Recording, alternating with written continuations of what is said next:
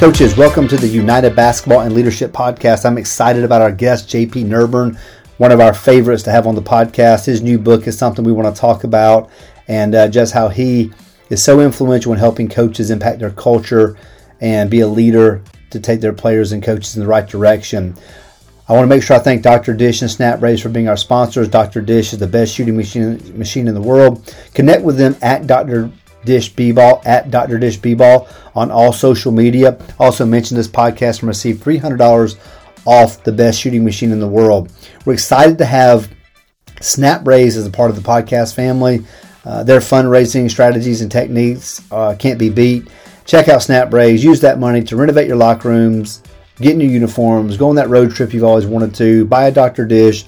It's the most money I've ever raised, and also the least work I've ever put in to raise thousands and thousands of dollars for my program. So I'm excited about today's guest. I hope you learn a lot, and you're going to want to take pages of notes on this podcast. You might have to listen to it twice. Again, coaches, thanks so much for joining us.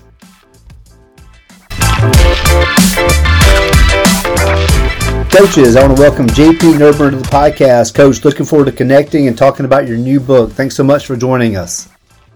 Yeah, it's good to be back here and talking to you from the States, where I just got back and will be for the next 5 weeks. So, yeah. Nice. Glad to have you back stateside. How's the jet lag? Are you pretty good with that these days, or? Yeah, I usually get it worse going back to Ireland than coming over here. So, yeah, I can bounce back pretty quickly coming this way. Well, JP, let's just dive into why we're here to talk about your books and dive on culture and how we as coaches can do a better job. But I'm assuming that through all your connecting with other coaches from all sports all around the world, it's been an incredible learning experience for you. Your first book was great, but the second book, man, it has really impacted me for what I've got into it so far. So why write another book, and how has your connection with other coaches helped mold you to be a better culture leader? Yeah, I like how you phrase it there. It's been an incredible learning experience for me. Last 5-6 years of podcast interviews, reading, an insane amount of books on leadership, culture, organizational psychology, behavioral psychology, all these different things that I've taken in, and also working with so many different coaches and leaders and being able to implement some of these strategies and help them to really define their core philosophy, their core ideology. At the end of the day, I started to create the outline for this book shortly, I think a month after I published Calling Up. What I had started to see even in Calling Up, which is a fable type story, was that, we needed something even a little bit more clear, a little bit more practical for coaches on how to develop that philosophy, around leadership, and to also have some practical strategies to follow from that. So the thing is, in all my study and research, is there are some core principles that guide every great organization, every great leader's philosophy, when it comes to having a vision and having some values. And for me, I'd even say some core disciplines in our leadership as an individual. But that is just a step in the process. And what follows is some very similar strategies and methods and tools that are used to develop the culture, to bring forth that, make sure that philosophy comes to life, that vision, those values. So that's what we've developed for the last few years, is how can we, coaches' lives are so busy. So how do we make that simple, right? It's great to have 50 great ideas. Here you go build your culture. But that's not really practical for us, at what stage should we implement stuff? How do we layer it? So this is really just how we've done it with a lot of different coaches, over the last few years. And it's proven to be very, very effective, and honestly, easier than the traditional just keep trying to throw new things at the wall and hope it sticks type of approach to building culture. JP, as you were talking, I was thinking about culture and how many coaches have maybe different definitions for culture and what makes up a culture. But I think one of the most difficult things as a high school coach, and maybe college coaches can relate, is just being consistent. So first of all, talk about how you define culture and how we as coaches can fight for the battle of consistency on a daily basis. Well, first off, when we talk about culture, let's make sure we're clear on this for all the listeners. Is we're talking about a really, strong relationships, where people are connected, and then there's also really high standards. Like the behaviors are what we would really, really want to strive for. So those two things would be really what makes up the culture: is the behaviors, the relationships.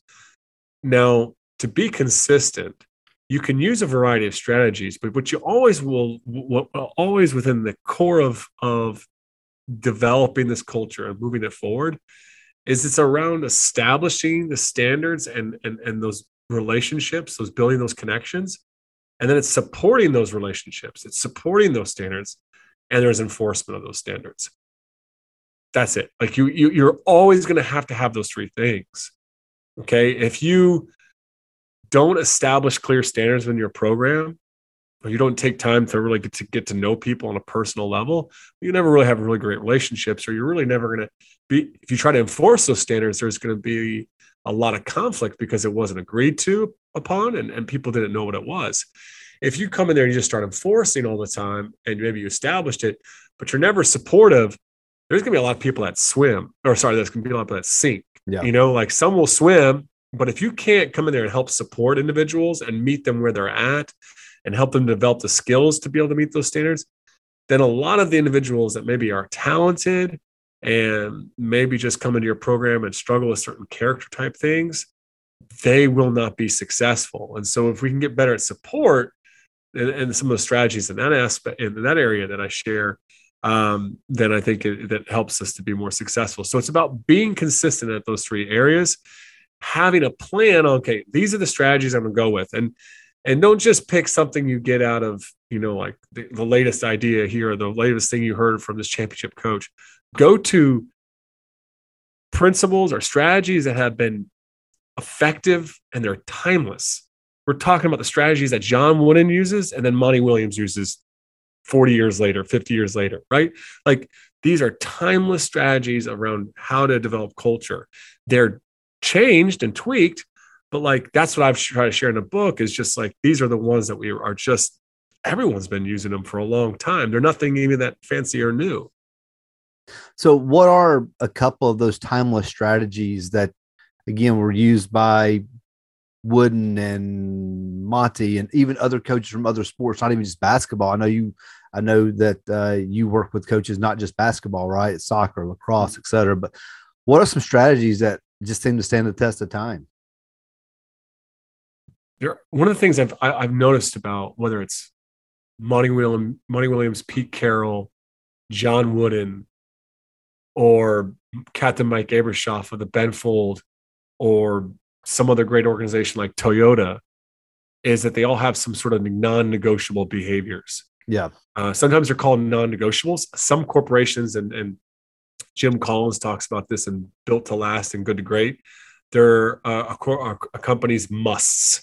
We must do this. We must always do, like, there's a lot of musts in those companies. They're just like they're the non-negotiables for that company. And so these are often tied to those core values. So once again, okay, this is what's really important to us. We talk about selflessness, competitiveness, and hard work. Okay, what are those? How do those behaviors manifest themselves? Being on time, eye contact, right? Those are things that are really, really present, and that are great indicators that we are being respectful, that we are working hard. So non-negotiables would be a big one. And then you might have some following team standards after that the players set with each year to connect back to the goal.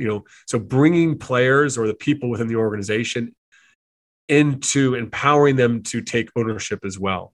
Like, I just feel like that's been consistent across a lot of great leaders, is they don't just come in with a bunch of rules and guidelines. Like Wooden always would say, as time went on, I had less rules and more suggestions, and I'd have these conversations with players. So that's kind of like an established piece that's really huge.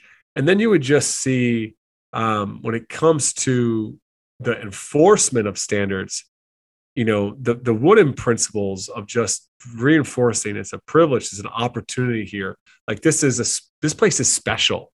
Yep. Like there's something in like these great companies and organizations and great leaders is we're not, feeding this sense of entitlement that, oh, we need you here. It's like, hey, this is the standard. We know you're capable of meeting it. We've all agreed to it. If you're not going to meet it, you're going to lose the opportunity to practice today. If you're John Wooden's team, or you're going to lose the opportunity at this company, right? Like it's a shared strategy, right? Of enforcement of that. And it's like, we're not going to drop our standards for you. We'll support you, but we can't drop the standard. You mentioned earlier about the non-negotiable.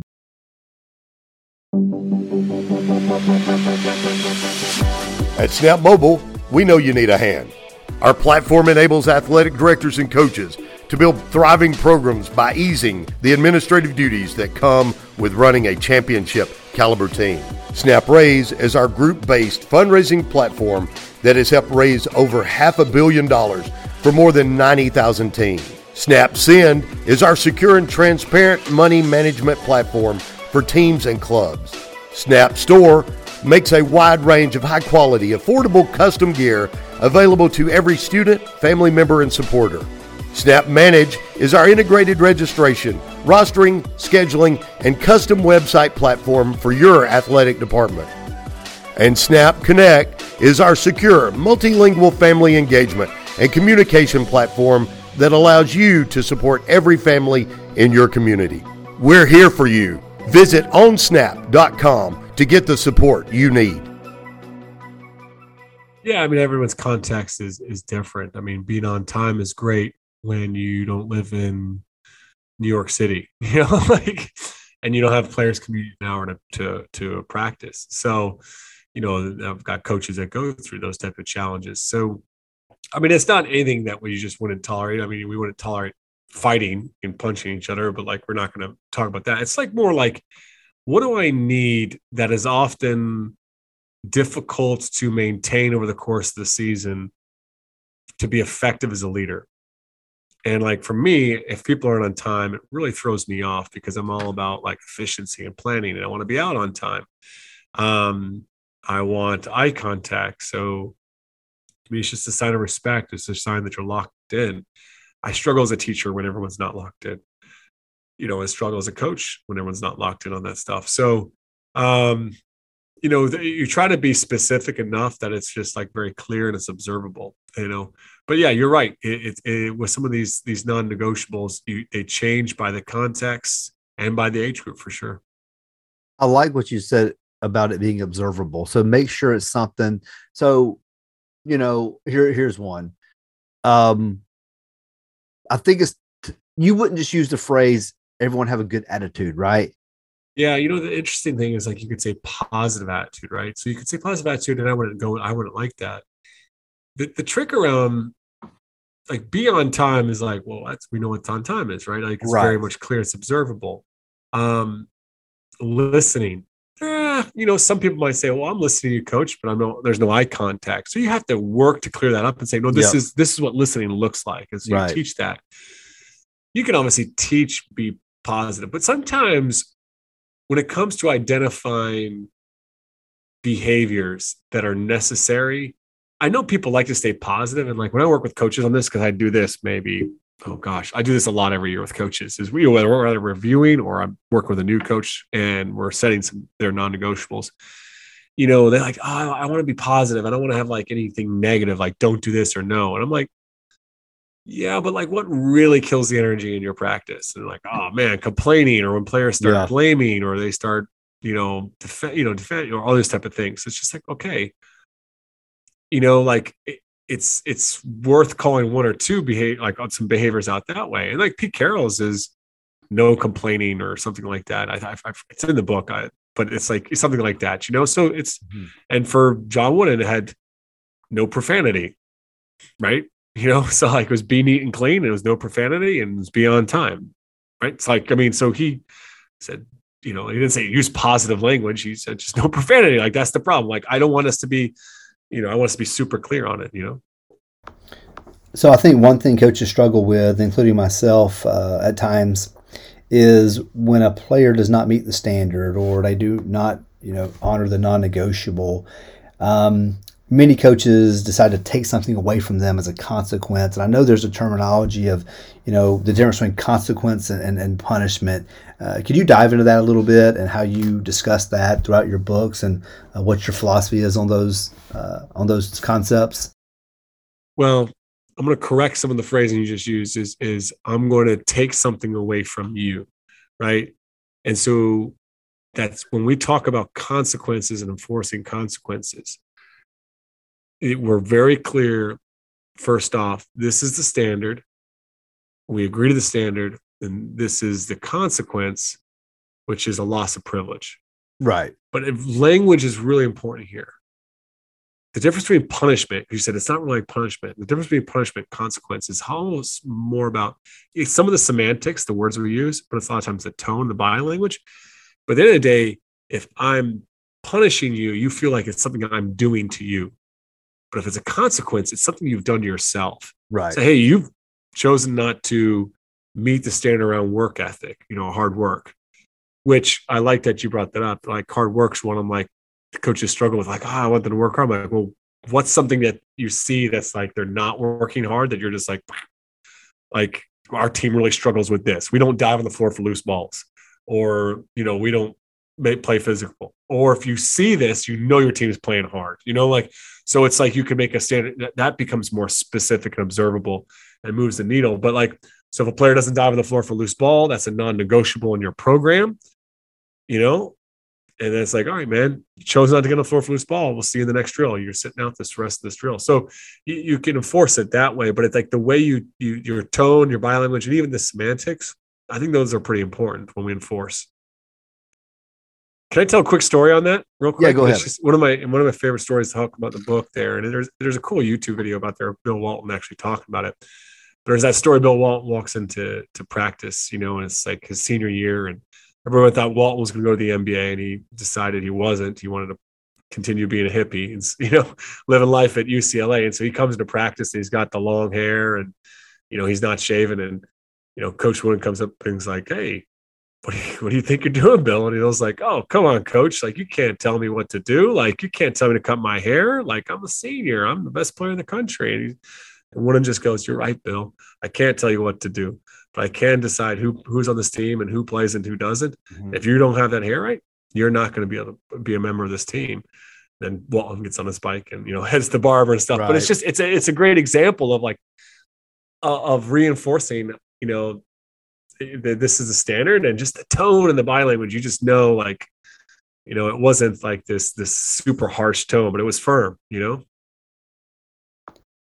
And we as coaches must understand that tone of voice is so powerful. Body language, eye contact, things of that nature. So every conversation doesn't have to be intense, or many coaches are yellers and screamers, and I've been guilty of that. And so again, we can learn from other coaches and through our own experience that there's more than just one method of connecting and communicating with players, even when they need to, kind of be guided in the right direction. It can be a fun conversation at times too. I think I haven't had the chance to observe Popovich. I got to go and spend time at the Suns this fall and spend time with Monty and their staff and see them do things. But one of the things I've heard a lot about with Pop at the Spurs is sometimes, before he gets really pissed, he gets kind of funny. Yeah. Like there's that, this moment he'll pull over Tony Parker and be like, Tony, years ago, but I'm about to kill Danny Green if you don't do something about it. You know what I mean? Or it'd be or you go up to one guy and be like, Danny, seriously, if you don't pick it up here, I might have to club you over the head here in a second. You know what I mean? But there's that playful tone. There's also if you don't pick it up, then right. I'm not going to be playing around in a few minutes. You know what I mean? Too. Yeah. So, and that's the key part of having relationships. You can even, have a little humor, but it's they know at the end of the punchline, okay, it's time. Let's get serious. And it all also sets the players up where it's every time we do something we shouldn't, or coach is frustrated, he doesn't always lash out, jump on us right away, anger, right? And some profane tirade or whatever, it may be. So and I know that we may have discussed some of this before, but when you hit a roadblock, like what are some of the roadblocks that pop up in culture? Well, I think everyone likes to talk about the parent issues and the playing time issues, and, those are obviously huge, huge issues that, we could discuss at further length. And I've worked with a lot of coaches on helping to eliminate those issues and actually leverage those to be culture building things. But, as you're asking that question, I think, the thing that people they miss when it comes to culture, I think they're really missing. And if they don't get this right, none of the other stuff matters. And it comes down to ourselves as the leader and being able to lead in a way that's true to who we are as a person, not and lead from a place of love and care for our players and a desire to obviously both win games and impact lives, but not let ego take over for us, where we can't listen to our players, where we're always defensive, where there's no we're not listening to our staff, or self-doubt come in there and destroy us. And that self-doubt manifests itself in ways where we always gotta feel like we have it together, and puts up walls with parents and players. And I think that the big thing when it comes to culture is coaches only look at the external and they never really look down in the internal and that core aspect of how we're leading. And are we setting the real example that we want for players? Are we investing in ourselves? And if you look at the great team cultures, and they always had someone at the helm there. They didn't have to be some super charismatic leader. They didn't have to be the guy that just everyone wants to talk about and hire, the Buzz Williamses of the world, that are just hot, and all that stuff. Everyone loves it. But they're just more, oftentimes they're very just normal, right, low key dudes, or women, and it's just so I think that's it's just staying true to yourself, and going on that path of that leadership journey, I think is huge. So when self-doubt starts creeping in, and it can come in for a variety of reasons, how should a coach best deal with that? I mean, I know not just internalize it, because that's when you start having these conversations in your head, and it always is negative, right? Do you talk to your staff, and because self-doubt's going to come in, whether it's because a kid didn't follow the culture, we had this discipline, or maybe I think losing streaks make people question culture, whether they're related. And I know they can be related, but you may have a great culture and your team just isn't that good. But self-doubt creeps in. I know it happens with me frequently over the years. What's a remedy? What's a way to get a handle on it? There's a couple of things. One is, first off, having let's go back to core values. They're not really core if you're not willing to stick to these guiding principles of for your leadership, for your team. They're not really core if you're willing to veer off from them when you don't get results. You can change strategy. You might change the way you discipline. You might change but you're not going to change the core. You're not going to change what you really value. So I think one thing is you got to know yourself there first off. Secondly, you got to know what you're willing to be worth fired for. I think when you know that, or you kind of have tried to articulate that, you'll never really know it until you're in that situation. But knowing that, and knowing that you can just go out there, hey, I'm doing the best I can with what I know. And at the end of the day, if I get fired or right, I'm okay with that, because there's a sense of peace there.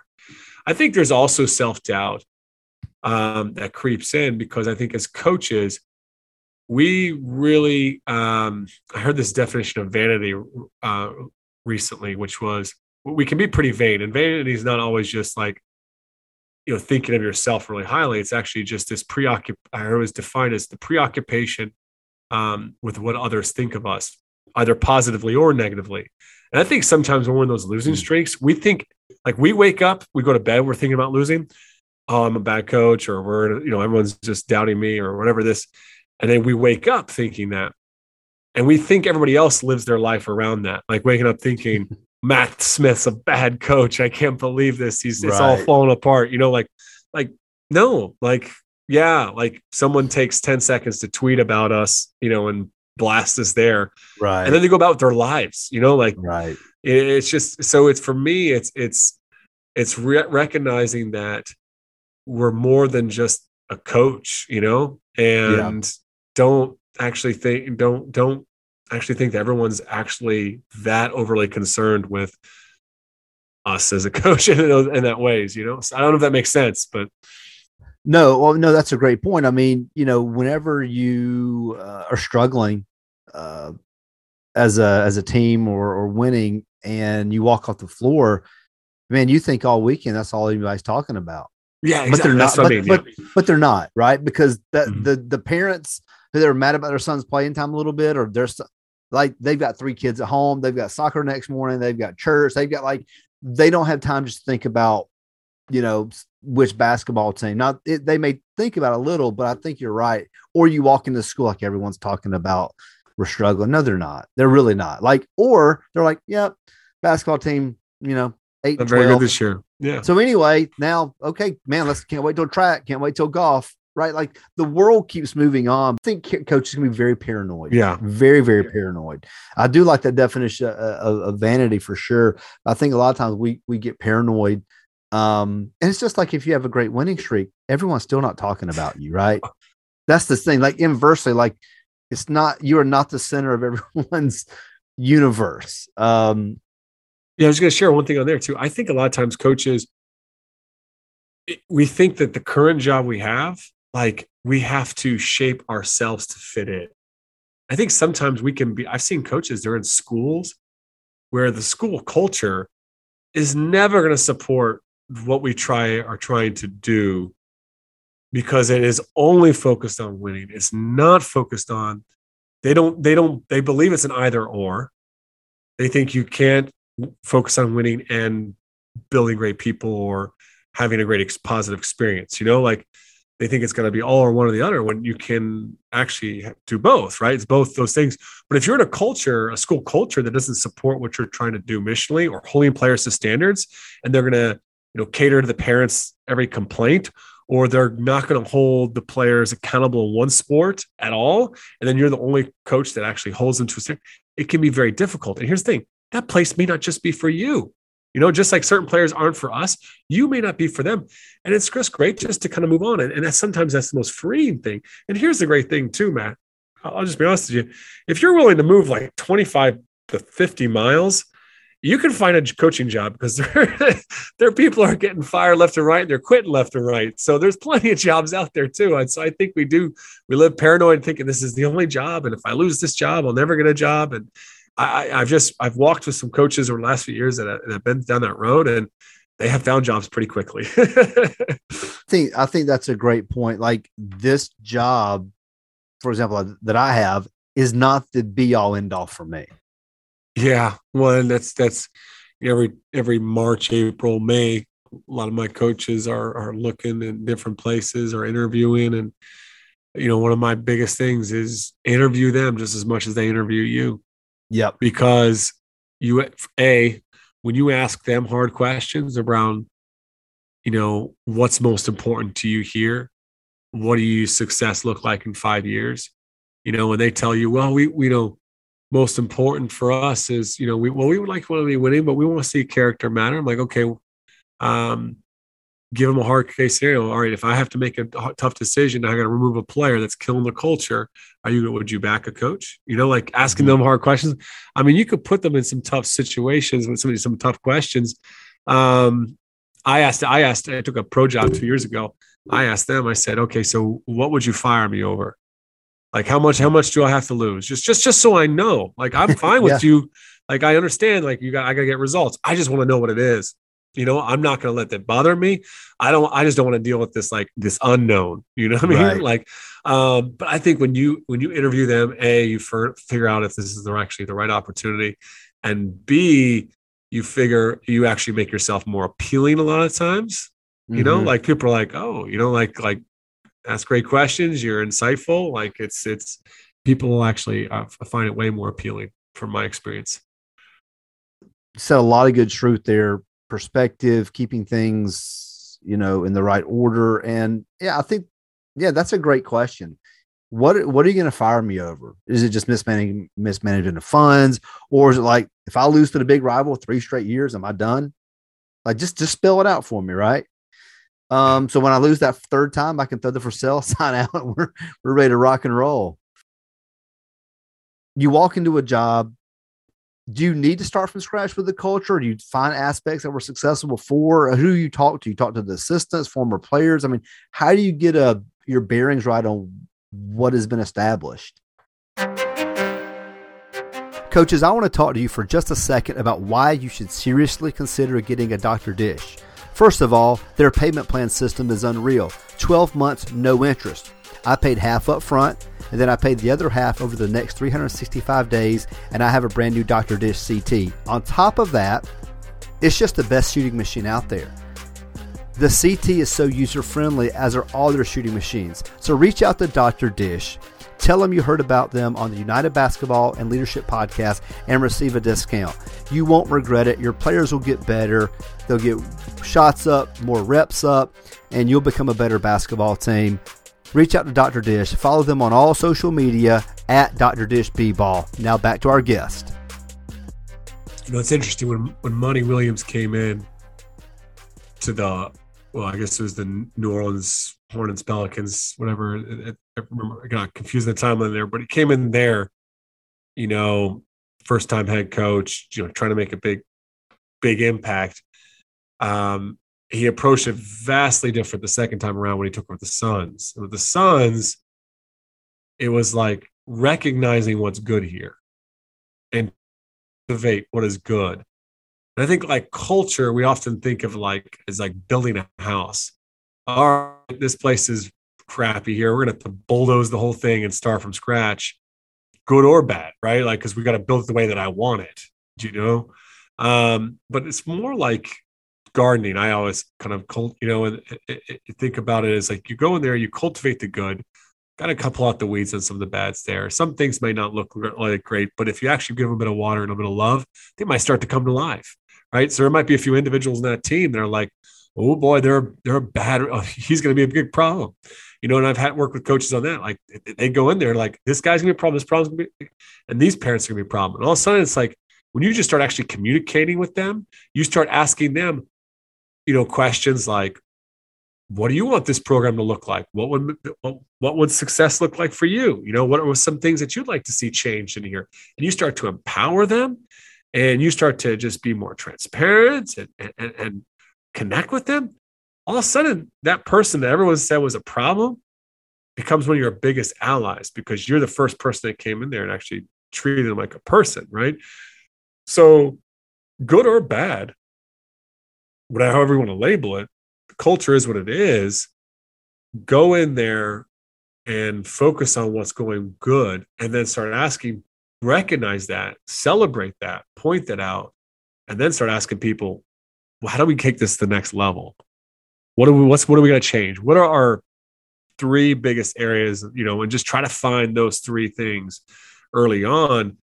But you don't have to be the one that comes up with all these things like right off the bat, you know? And sometimes there might be some aspects of the old culture that you like to keep. You know, I'll share a quick story with you. It was interesting. My wife used to work with Amazon in Chattanooga, and then she went to Chewy, and now she's at Google in Europe. But like, I always thought it was interesting. She used to tell me when she moved companies, people hired people from Amazon to go to Chewy.com, right? To make like Chewy.com, like the Amazon of pets, right? Like they hired them because they wanted to learn from the Amazon people. And so, but oftentimes the people from Amazon would come in because they hired so many, and they'd have this mentality of like, the way you guys are doing things is stupid and it's horrible. And they would just point out the negatives, and everyone's like, yeah, we know that. Like, that's why we hired you, but you don't need to rub our face into it. So yeah, I thought it was so funny because I always connected that to coaches, and me doing this as a coach. going in there like, look at this crap you guys do here. And that doesn't, we know that. You don't need to point that out. Like, we haven't enjoyed playing here the last 3 years. Like, you don't need to rub it in our face. So if you go in there and just say, hey, I see some good in here, but like, what do you guys think needs to change? Or what if we can change 3 things? You can't change everything overnight. But if you start empowering people along the way, you show them the respect, it goes a long way, So personally, through this, how long have you been doing Thrive On Challenge? How many years? Almost 6, going on 5, just over 5 years now. Yeah. So what are some ways which like it's just hit you personally that you've just grown as a person doing this? You've been able to connect with some really great people. You've written 2 really good books. You have your very successful podcast. I mean, but like, just how has it impacted you in a way that maybe you could have never even imagined? That's a really great question. Obviously you sat down on this. It was much about improving myself as a leader, for sure, was a big thing. Was just learning about culture, working on leadership, and how I run my team. One of the most amazing things is how it's impacted the culture I develop at home, and how I don't want to say run our home, but help lead our home with my wife. We've got 3 kids, and I even just I'll be honest with you, I want to say it's always been like that for the last 6 years, but only especially in the last year alone, I've started to take all these things I've learned around culture building and leadership and how to develop resiliency in our athletes and start to apply that with our own family. And I kind of had this epiphany, which was like, man, the amount of effort I spent in on my team when I was coaching, or now on my business and working with other people's teams, I don't even have to spend the same amount of time.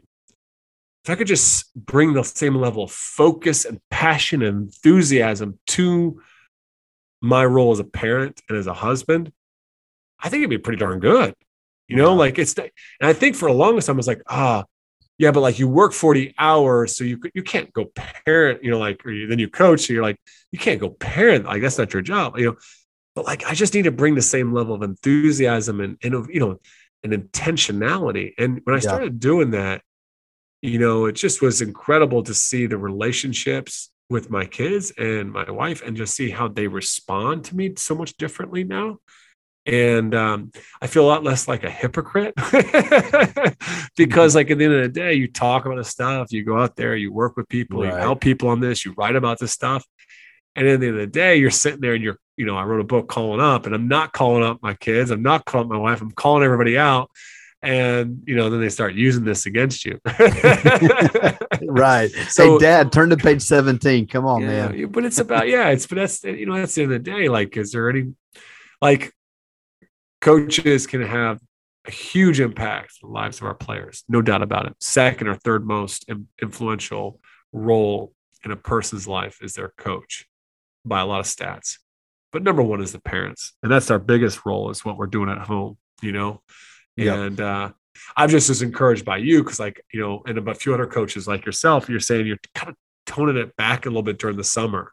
And it's like, God, it's so good to hear because, like, at the end of the day, our kids don't need to be doing as much basketball as they're doing. We know that. And we're just doing to keep it up with the Joneses. We've got these programs over here and here and here.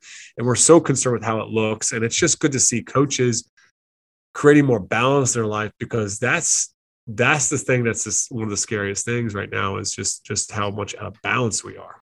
I agree. And thanks for sharing those personal examples. But no, I think that, man, the way we're running sports is so disheartening to me.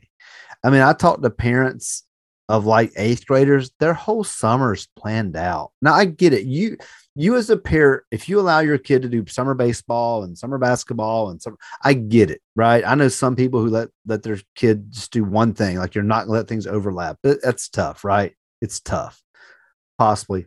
But I mean, these kids, their schedules are busier than mine, and they're 13 and they're traveling all over the place. I'm not saying it's not enjoyable. I don't know. I never was played on teams in the summer or anything that was, flying to multiple states to play. Right.